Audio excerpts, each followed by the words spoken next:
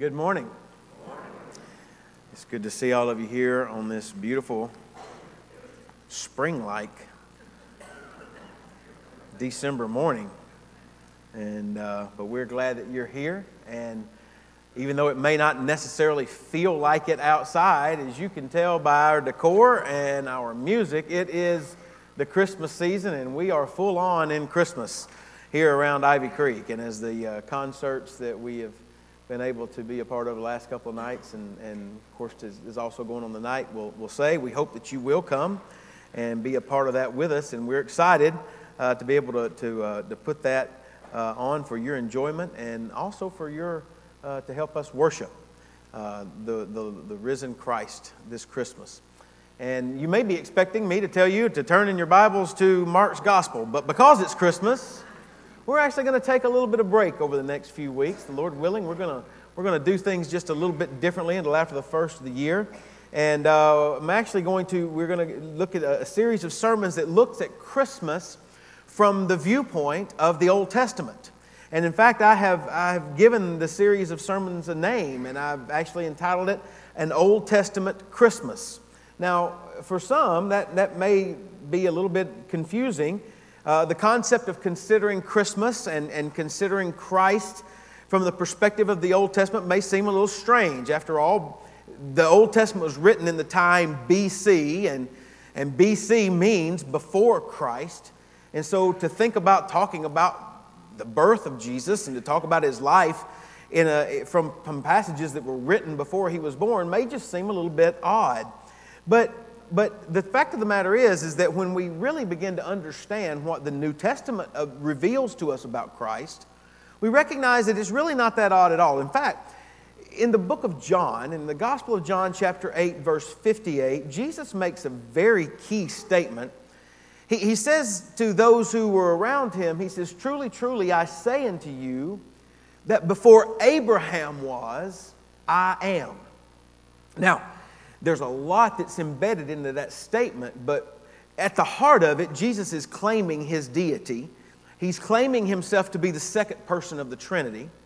But did you notice what he says? Before Abraham was, I am. In other words, Jesus is claiming his pre-existence before even the patriarch Abraham had lived, many thousands of years before Jesus. In fact, the whole Gospel of John testifies to the fact that Jesus pre-existed even the world. The first chapter of John's Gospel begins by talking about the Word, and the Word is a way of describing Jesus. And John says, he opens up the Gospel by saying, "In the beginning was the Word, and the Word was with God, and the Word was God, and the same was in the beginning with God, and nothing was made that was made apart from him." So that tells us that Jesus Christ existed before time even began, even before the creation of the world. But then just a few verses later, in the first chapter of John, John says this, "And the Word became flesh and dwelt among us." And what that tells us is that though Jesus was the Word that had existed before time began, he also intersected time and space by coming and being born from a woman we know to be Mary in a town of Bethlehem. And what that tells us is that Jesus the man came into existence with his conception and his birth from Mary's womb, but Christ the Son of God had existed eternally as God the Son with the Father long before his birth at Bethlehem. Now, when we get that concept in our minds, then it starts to make sense. Well, we shouldn't be surprised then to find that he's talked about it in the Old Testament. It shouldn't be a surprise to us with the fact that he has existed from before time, that we could find there could be images and there would also be symbols as well as direct prophecy with regard to Jesus in the Old Testament that tells us not only about his birth, but tells us why Jesus came. And so the concept of an Old Testament Christmas really shouldn't be all that strange to us at all if we truly understand who Jesus is. And therefore, over the next few weeks, that's what I want us to do. I want us to look at some significant Old Testament passages that point us to the birth of Christ, but not just to his birth, but to why he came. And the first one that I want us to look at, I think, is appropriate, that we go back to the very first book of the Bible and to what I would consider to be the very first Christmas message, and it comes from Genesis chapter 3. So if you have your Bibles with you this morning, and I hope that you do, please turn with me there to Genesis chapter 3. And as you're making your way to that point, I would just say this to you. As a kid, I used to watch, my dad's here, we used to watch, in the afternoons, he'd let me watch Westerns with him. We'd watch Gunsmoke, and sometimes we'd watch Pancho and Cisco, and some of you may know that one. And we'd also watch The Lone Ranger. That was black and white. And the black and white Westerns that we used to watch sometimes were always significant because they always kind of started the same way. You had the good guy and you had the bad guy. And the good guy always wore what? That's right, and the bad guy always wore. So there you have the good guy, white hat wearing good guy, and the black hat wearing bad guy. And the episodes pretty much always mirrored one another. The good guy, white hat wearing good guy, he would always get himself into some kind of mess. By the middle of the episode, he'd be in a mess. And you didn't think there was any way he's ever going to get out of that mess. He had gotten himself into a bad state of affairs. But the black hat wearing bad guy was looking like he was going to triumph. But what always happened by the end? The white hat wearing good guy would find a way to get out of the mess that he was in, and the black hat wearing bad guy would always come to justice, and everybody smiled and said, what a great episode at the end. That's the way most of those Westerns always worked out. I wish life worked out like that. I wish that it was always that easy. I wish bad guys and their evil motives were always so easily to spot. I wish that none of them ever were victorious. I wish that good always triumphed over evil. The truth is, our experiences in our life tell us that the bad guys don't always wear black hats. It's not always so easy to spot. Not only that, but the evil that they are perpetrating is not always so easy to identify. Sometimes it takes a while before we figure out what's going on. To make matters worse, the bad guys don't always seem to come to justice. Oftentimes, evil people appear to get off scot-free, never being held accountable for their wickedness. That really is much more in line with what reality is, the world in which we live. That's a lot more close to what we see. And therefore, as entertaining as it might be to sit down and watch a good episode of The Lone Ranger, the fact of the matter is, it's just not that way in real life. Or is it?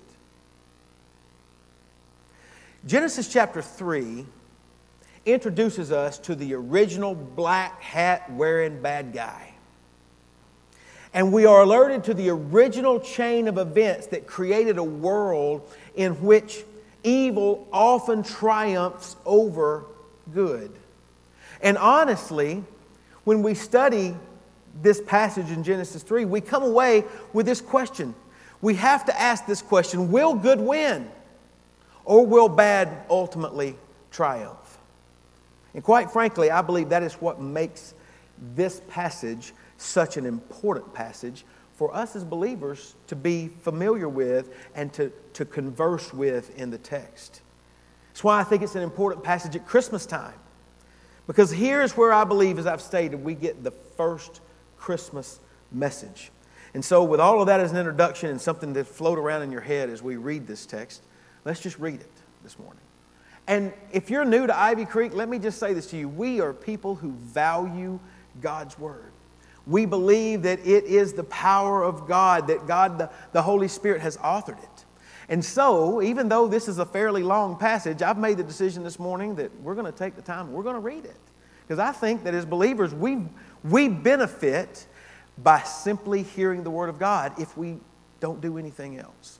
So I want us to read the entire chapter this morning. Genesis chapter 3, beginning in verse 1, the Bible says this. Now the serpent was more cunning than any beast of the field which the Lord God had made. And he said to the woman, has God indeed said, you shall not eat of every tree of the garden? And the woman said to the serpent, we may eat of the fruit of the trees of the garden. But of the fruit of the tree which is in the midst of the garden, God has said, you shall not eat it, nor shall you touch it, lest you die. Then the serpent said to the woman, you will not surely die. For God knows that in the day you eat of it, Your eyes will be opened, and you will be like God, knowing good and evil." So, when the woman saw that the tree was good for food, that it was pleasant to the eyes, and a tree desirable to make one wise, she took of its fruit and ate. She also gave to her husband with her, and he ate. Then the eyes of both of them were opened, and they knew that they were naked. And they sewed fig leaves together and made themselves coverings. And they heard the sound of the Lord God walking in the garden in the cool of the day. And Adam and his wife hid themselves from the presence of the Lord God among the trees of the garden. Then the Lord God called to Adam and said to him, "Where are you?" So he said, "I heard your voice in the garden, and I was afraid because I was naked, and I hid myself." And he said, "Who told you that you were naked? Have you eaten from the tree of which I commanded you that you should not eat?" Then the man said, "The woman you gave me,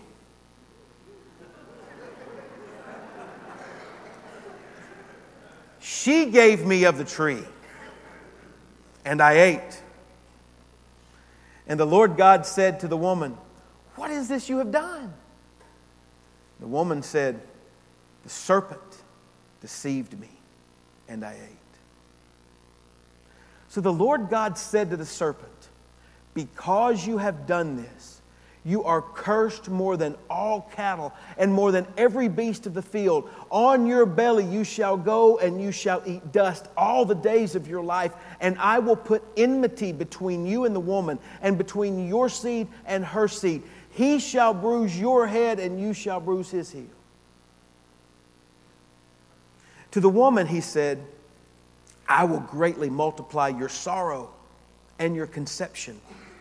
In pain you shall bring forth children. Your desire shall be for your husband, and he shall rule over you." Then to Adam he said, "Because you have heeded the voice of your wife, and have eaten from the tree of which I commanded you, saying, 'You shall not eat of it,' cursed is the ground for your sake. In toil you shall eat of it all the days of your life. Both thorns and thistles it shall bring forth for you, and you shall eat the herb of the field. In the sweat of your face you shall eat bread till you return to the ground, for out of it you were taken. For dust you are, and to dust you shall return." And Adam called his wife's name Eve, because she was the mother of all living. And for Adam and his wife, the Lord God made tunics of skin and clothed them. Then the Lord God said, "Behold, the man has become like one of us, to know good and evil, and now lest he put out his hand and take also of the tree of life and eat and live forever." Therefore the Lord God sent him out of the Garden of Eden to till the ground from which he was taken. So he drove out the man, and he placed cherubim at the east of the Garden of Eden, and a flaming sword which turned every way to guard the way to the tree of life. Brothers and sisters, this is the word of God, and it's for the people of God. Let's pray together this morning. Our Father, we thank you for your word. We thank you that you have given it to us, and that you open our eyes and our ears to be able to understand it through your Holy Spirit working in it and through it in our lives. So I pray that would be what would happen today. I pray that we would, in the very best that we have the ability, to force out all the things that would distract us from being able to just spend some time focusing on what you have communicated to us in your word. Help us to be able to narrow our thoughts to these words, so that through them you might transform us. You might change us. You might challenge us. That you might conform us into the image of your Son. I pray that that would happen for your glory and for our good. And we pray it in Christ's name. Amen. I provided you this morning in your bulletin with just a very simple outline of this passage. It's just some simple hooks that I think will help us be able to just kind of follow our way through the text. And the first hook that I have given you, the first point on your outline this morning is very simple. It's this. It comes from verse 1, and it is the enemy. The enemy. I came to the office the other day. I had on one of my hats that I tend to wear. It was kind of a broad-brimmed hat, and I walked into the office, and Wileen, who's sitting right there, she looked at me. She goes, "You look like that guy in the movies. What's his name? You look like Indiana Jones." I thought, that's pretty good, because I had on an Indiana Jones hat. It's good that she recognized that. I don't think I look too much like Indiana Jones. I tell you how I am like him, though. I don't like snakes. Never have. I know that there's some good snakes out there, supposedly, that help kill the poisonous ones, and that's all fine and good, but I still don't want to see them. I don't want them near me. I don't want them around me. Therefore, it's not very difficult for me to identify who the black hat wearing bad guy is in this story, because he slithers onto the scene in the very first verse. He's identified as the serpent. And he is the one that I believe Moses, who is the author of Genesis, from my perspective, begins by describing as someone who is very crafty, very cunning. That just makes him even sound sinister in the way that Moses describes him.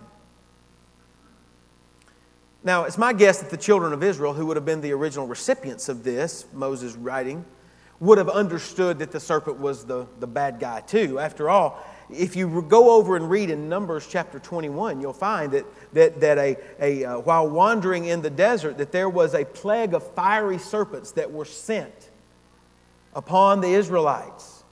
People always had to be careful whenever they walked in the desert where they placed their feet, because there could always be a serpent behind a rock that would jump out and plant its fangs into their leg or into their foot and inject it with deadly poison. And so for the children of Israel, they would have seen the serpent certainly as a deadly enemy, but that was infinitely more true of this serpent here in Genesis 3.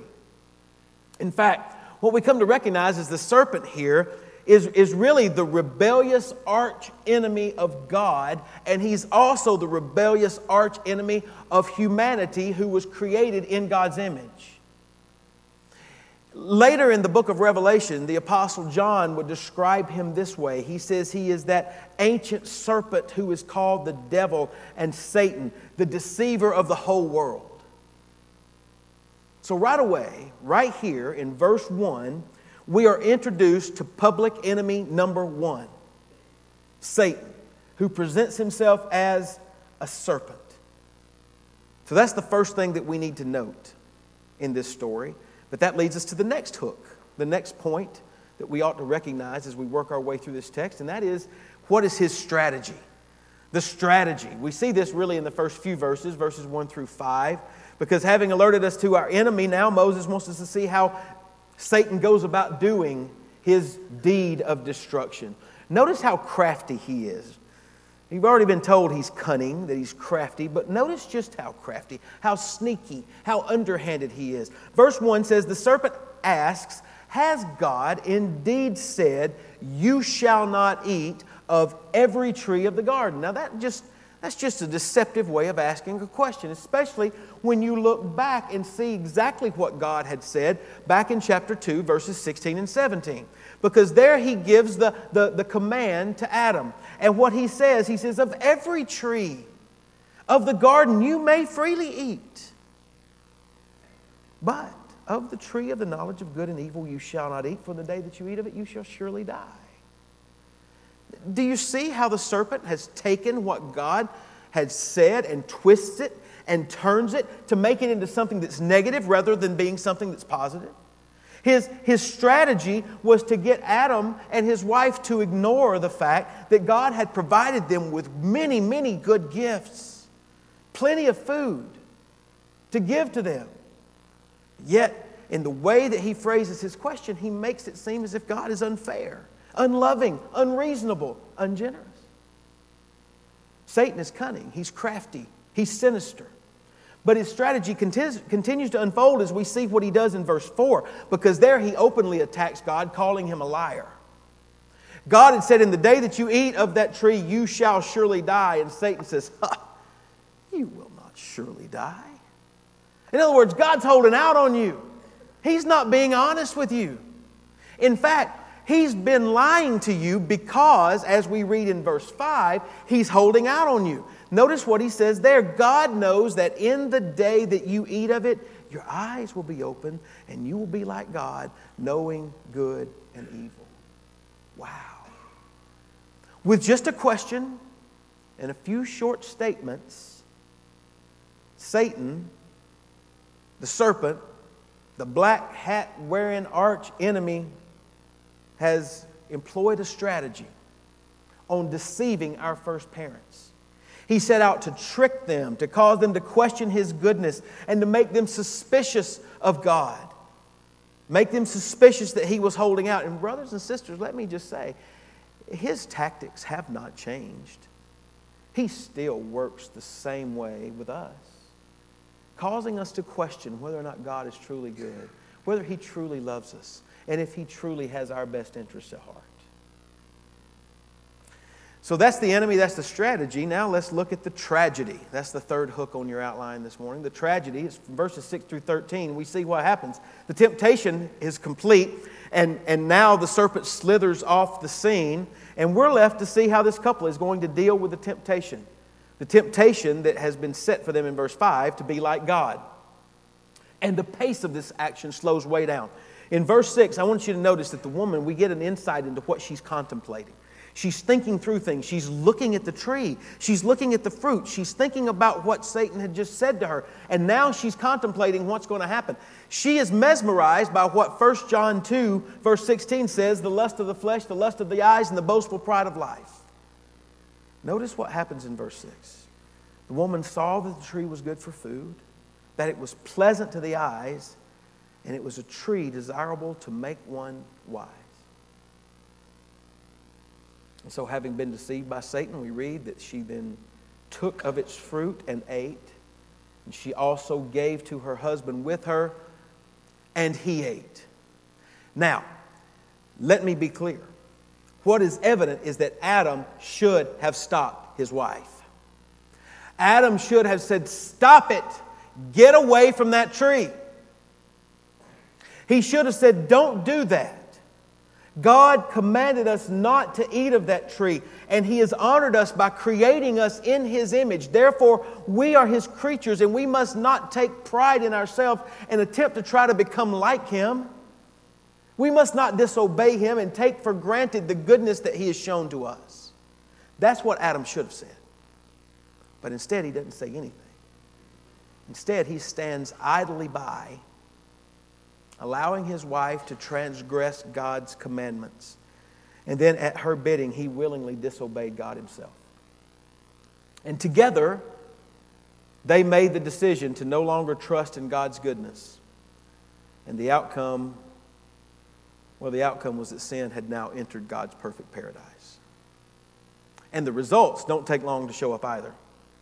Notice verse 7, we read that their eyes were open. They knew they were naked. In other words, they had lost their innocence, and now they were covered with shame. They were covered with regret. And as a result, they hide from each other. They hide from God. God comes onto the scene walking in the cool of the evening in the garden, and He calls out to Adam, "Adam, where are you? This is not normal for us not to have this kind of companionship. Where are you, Adam?" And a whole time, Adam is hid from God. He's hidden himself from Eve. He's hidden himself from God. And finally, he calls out, and he says, "I'm here, but I've hidden from you. I'm hidden from you because I'm afraid. I'm afraid because I'm naked." You see, in his disobedience of God's command, we immediately recognize that the relationship and the communion and the worship that Adam had enjoyed with the Lord God was now gone. It's been replaced by shame, replaced by guilt. Spiritually speaking, what we are witnessing right here is Adam's death. This is exactly what God said would happen. In the day that you eat of it, you shall surely die. And here the relationship and the ability to worship God is gone, replaced with shame and guilt. And brothers and sisters, that is the definition of spiritual death. Verses 11 through 13, the Lord God continues with His questions, and what we find is that Adam blames his wife blames the serpent, and what we see take place is that neither one of them want to accept responsibility for what they had done. And we recognize that the bliss of paradise is spiraling out of control. Something along the lines of a cataclysmic earthquake not only shakes the foundation of the earth, but it rips and it separates Adam and his wife from the beauty of the relationship that they had enjoyed with the Lord God, their Creator. So that's the tragedy. Now let's look at the next hook in our study of this text, and that is the fourth point on your outline. It's the penalty. The penalty. Verses 14 through 24 alert us to it. Notice that the Lord God wastes no time delivering the verdict. He begins by cursing the serpent in verses 14 and 15. In verse 16, though He does not curse the woman, He does punish her. He punishes her in her role as mother and as wife, telling her that she will experience pain in childbirth and anguish in the struggle for dominance in marriage. Then in verses 17 through 19, we see that the Lord God punishes Adam.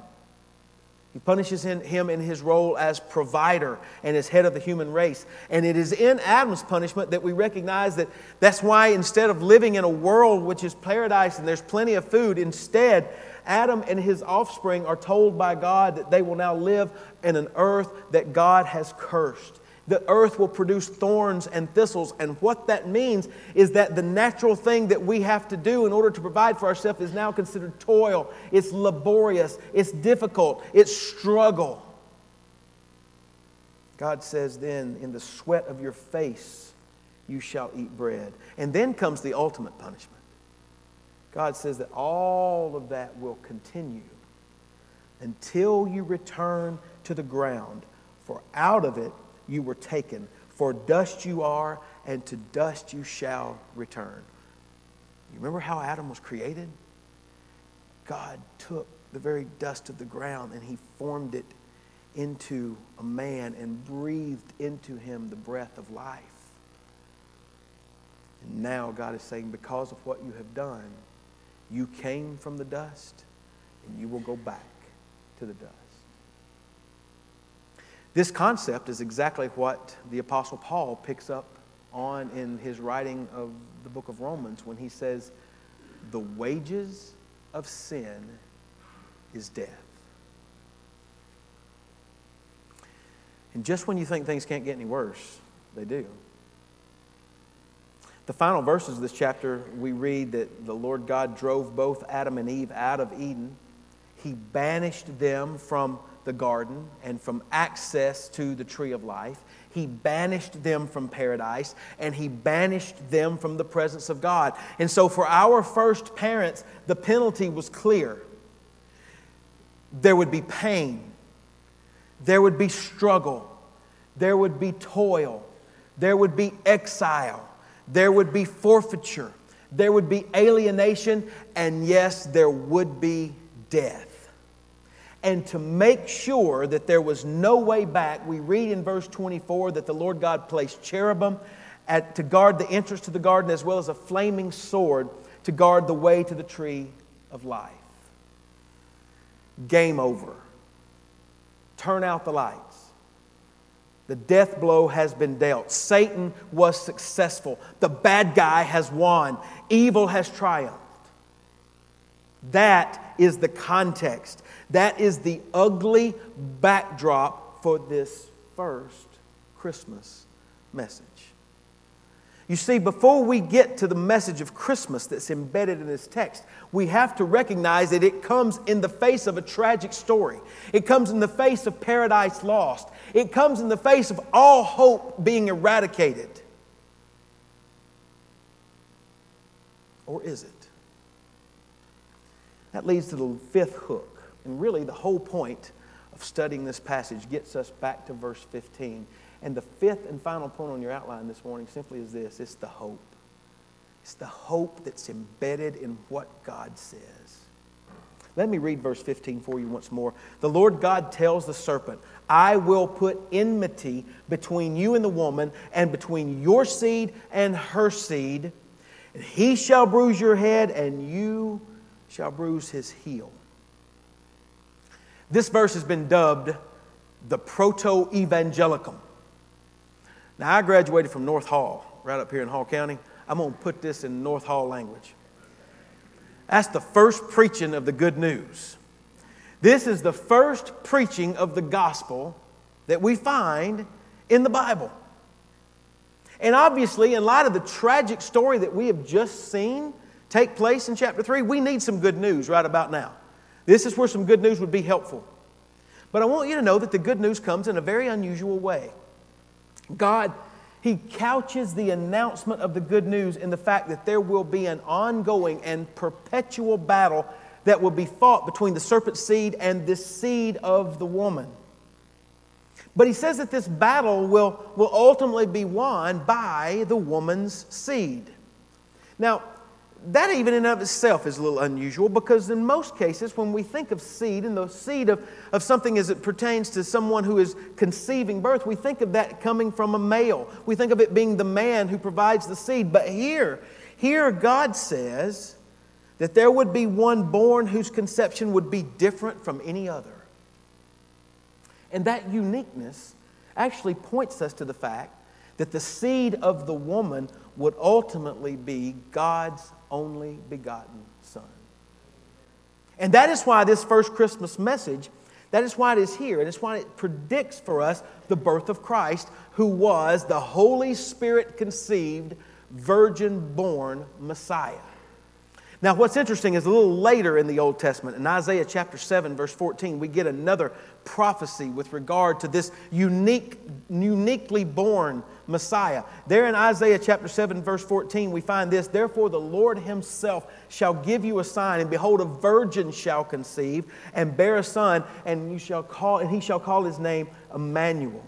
Later in the Gospel of Luke, the very first chapter, in case we're confused as to exactly who these passages are referring to, we find in Luke chapter 1 that the angel of the Lord comes to Mary, and he tells Mary, "You will have a child." And she protests and says, "Wait a minute, how can that be, being that I am a virgin?" And then the angel of the Lord said to her, "The Holy Spirit will come upon you, and the power of God, or the highest, will overshadow you, and therefore also the Holy One who is to be born will be called the Son of God." You see what all of that tells us?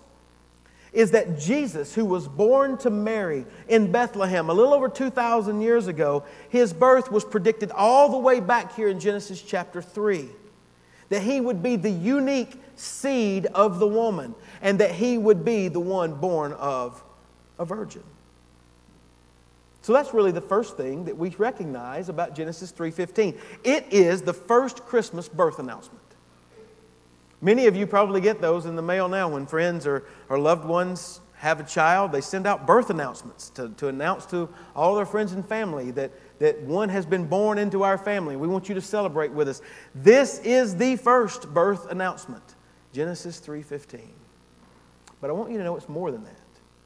It not only tells us that one is going to be born, it tells us why he was being born. And so we also have here an announcement of defeat. Back in verse 14 of Genesis 3, we read that God placed a curse on the serpent, and He told him, He says, "On your belly you shall go, and you shall eat dust all the days of your life." Now, here's what I'm going to say. There's nothing in the Bible says this except for this verse, but I'm going to tell you that's why snakes crawl on their belly. It's to remind us that one day Satan is going to bite the dust. Their slithering on the ground reminds us of the curse that God placed on the serpent right here. And it was a foreshadowing of the fact that one day it would happen that Satan would be completely and utterly defeated. It's there as a reminder. But how is Satan going to be defeated? Well, I want you to notice that though God says that the heel of the woman's seed will be bruised by the serpent, He says that the serpent's head will be bruised by her seed. Now, if you've got an NIV translation this morning, I actually love the way that the NIV translates Genesis 3:15, because there God is talking to Satan and to the serpent, and He says, "He will crush your head, and you will strike his heel." Ray Pritchard kind of describes the difference between having a crushed head and a struck heel.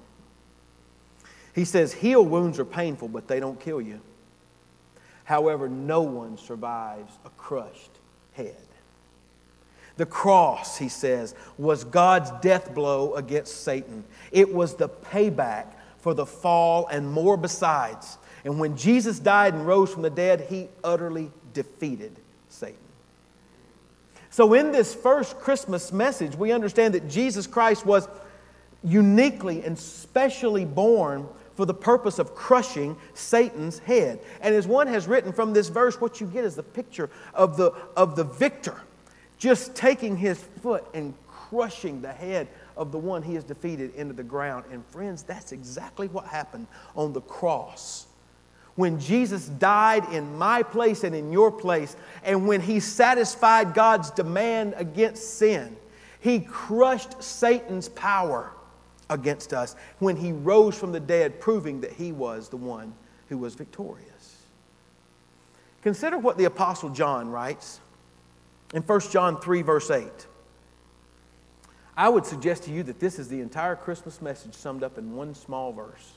It says this, for this purpose, the Son of God was manifested or born. Why? That he might destroy the works of the devil.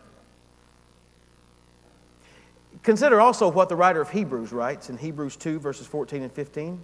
He says, inasmuch then as the children have partaken of flesh and blood, Christ himself likewise shared in the same, that through death he might destroy him who had the power of death, that is the devil, and release those who through fear of death were all their lifetime subject to bondage.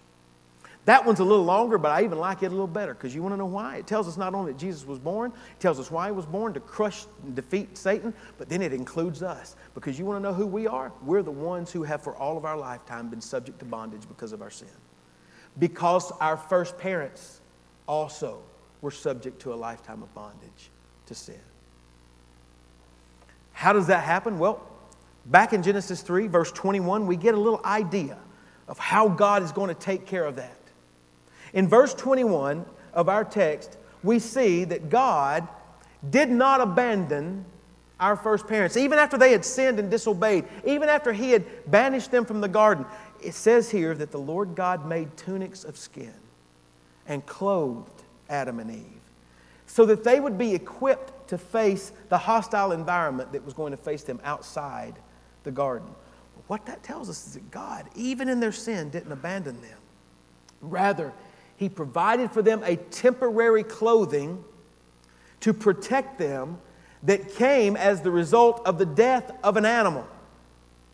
And I want you to know that temporary covering only pointed to a more permanent covering that would one day come when Jesus Christ was stretched out on a cross and died for our sins. And through that, the righteousness that had been his from all eternity is now given to us who believe in him. We are now clothed in his righteousness alone, faultless to stand before the throne. That is the hope and the message of the good news. So all the way back here in Genesis chapter 3, we have this first Christmas message, which tells us that it's the first announcement of the birth of Christ, of the Messiah, but we also find the message of the defeat of our arch enemy, that black hat wearing Satan who deceives us, the devil, the slithering serpent. In that we find the hope of the message of Christmas. That we who suffer the same penalty of sin and for our sin and disobedience that our first parents suffered from may be redeemed, that we may be reconciled, that we may be restored to fellowship with God because of what Jesus Christ has done for us through the cross and the empty tomb. And that then leads me to my sermon in a sentence this morning. My sermon in a sentence is this. The very first Christmas message announces the good news that the virgin-born Christ came to defeat Satan and to set us free from the penalty of our sin through his death and resurrection.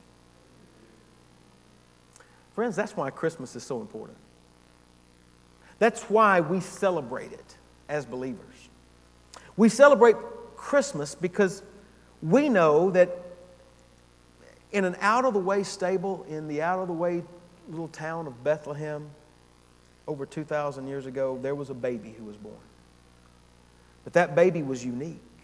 He was special. He was the one and only Son of God, born to a virgin. He was the seed of the woman who was born to crush the head of the serpent, of Satan, of the devil, of the deceiver of mankind. And He did so not simply by being born, but by ultimately dying on a cross in our place, satisfying God's wrath against our sin, making a way for you and I to be forgiven of our sin, and then by rising again from the dead in order to bring us eternal life. And what His offer of grace and mercy demands from you and from me is repentance and faith. We must acknowledge His sovereignty in our lives. We must turn from our rebellion and our sin, and we must place our faith in Him as the only means of salvation. Because brothers and sisters, friends who are here this morning, apart from faith and repentance, the Bible says that you and I will forever be lost in our sin. Condemned to remain in our shame and in our nakedness, condemned to forever suffer the pain and the struggle and the toil and the exile and the forfeiture and the alienation and the everlasting death that results from sin and disobedience. But Christmas points us to hope, the hope that we have in Christ. And so we come back to that question: will evil always win? Will the bad guys always come out on top, as it seems to happen in our world? And I would say to you, the answer to that question is no, no, no, no, 1,000 times no. Satan has been defeated. Death has been destroyed. Sin has been overcome, and Jesus Christ is victorious. That, my friend, is the ultimate message of Christmas, and that is why Jesus truly is the reason for the season. Brothers and sisters, this is the Word of God, and it is for the people of God. Let's pray together this morning.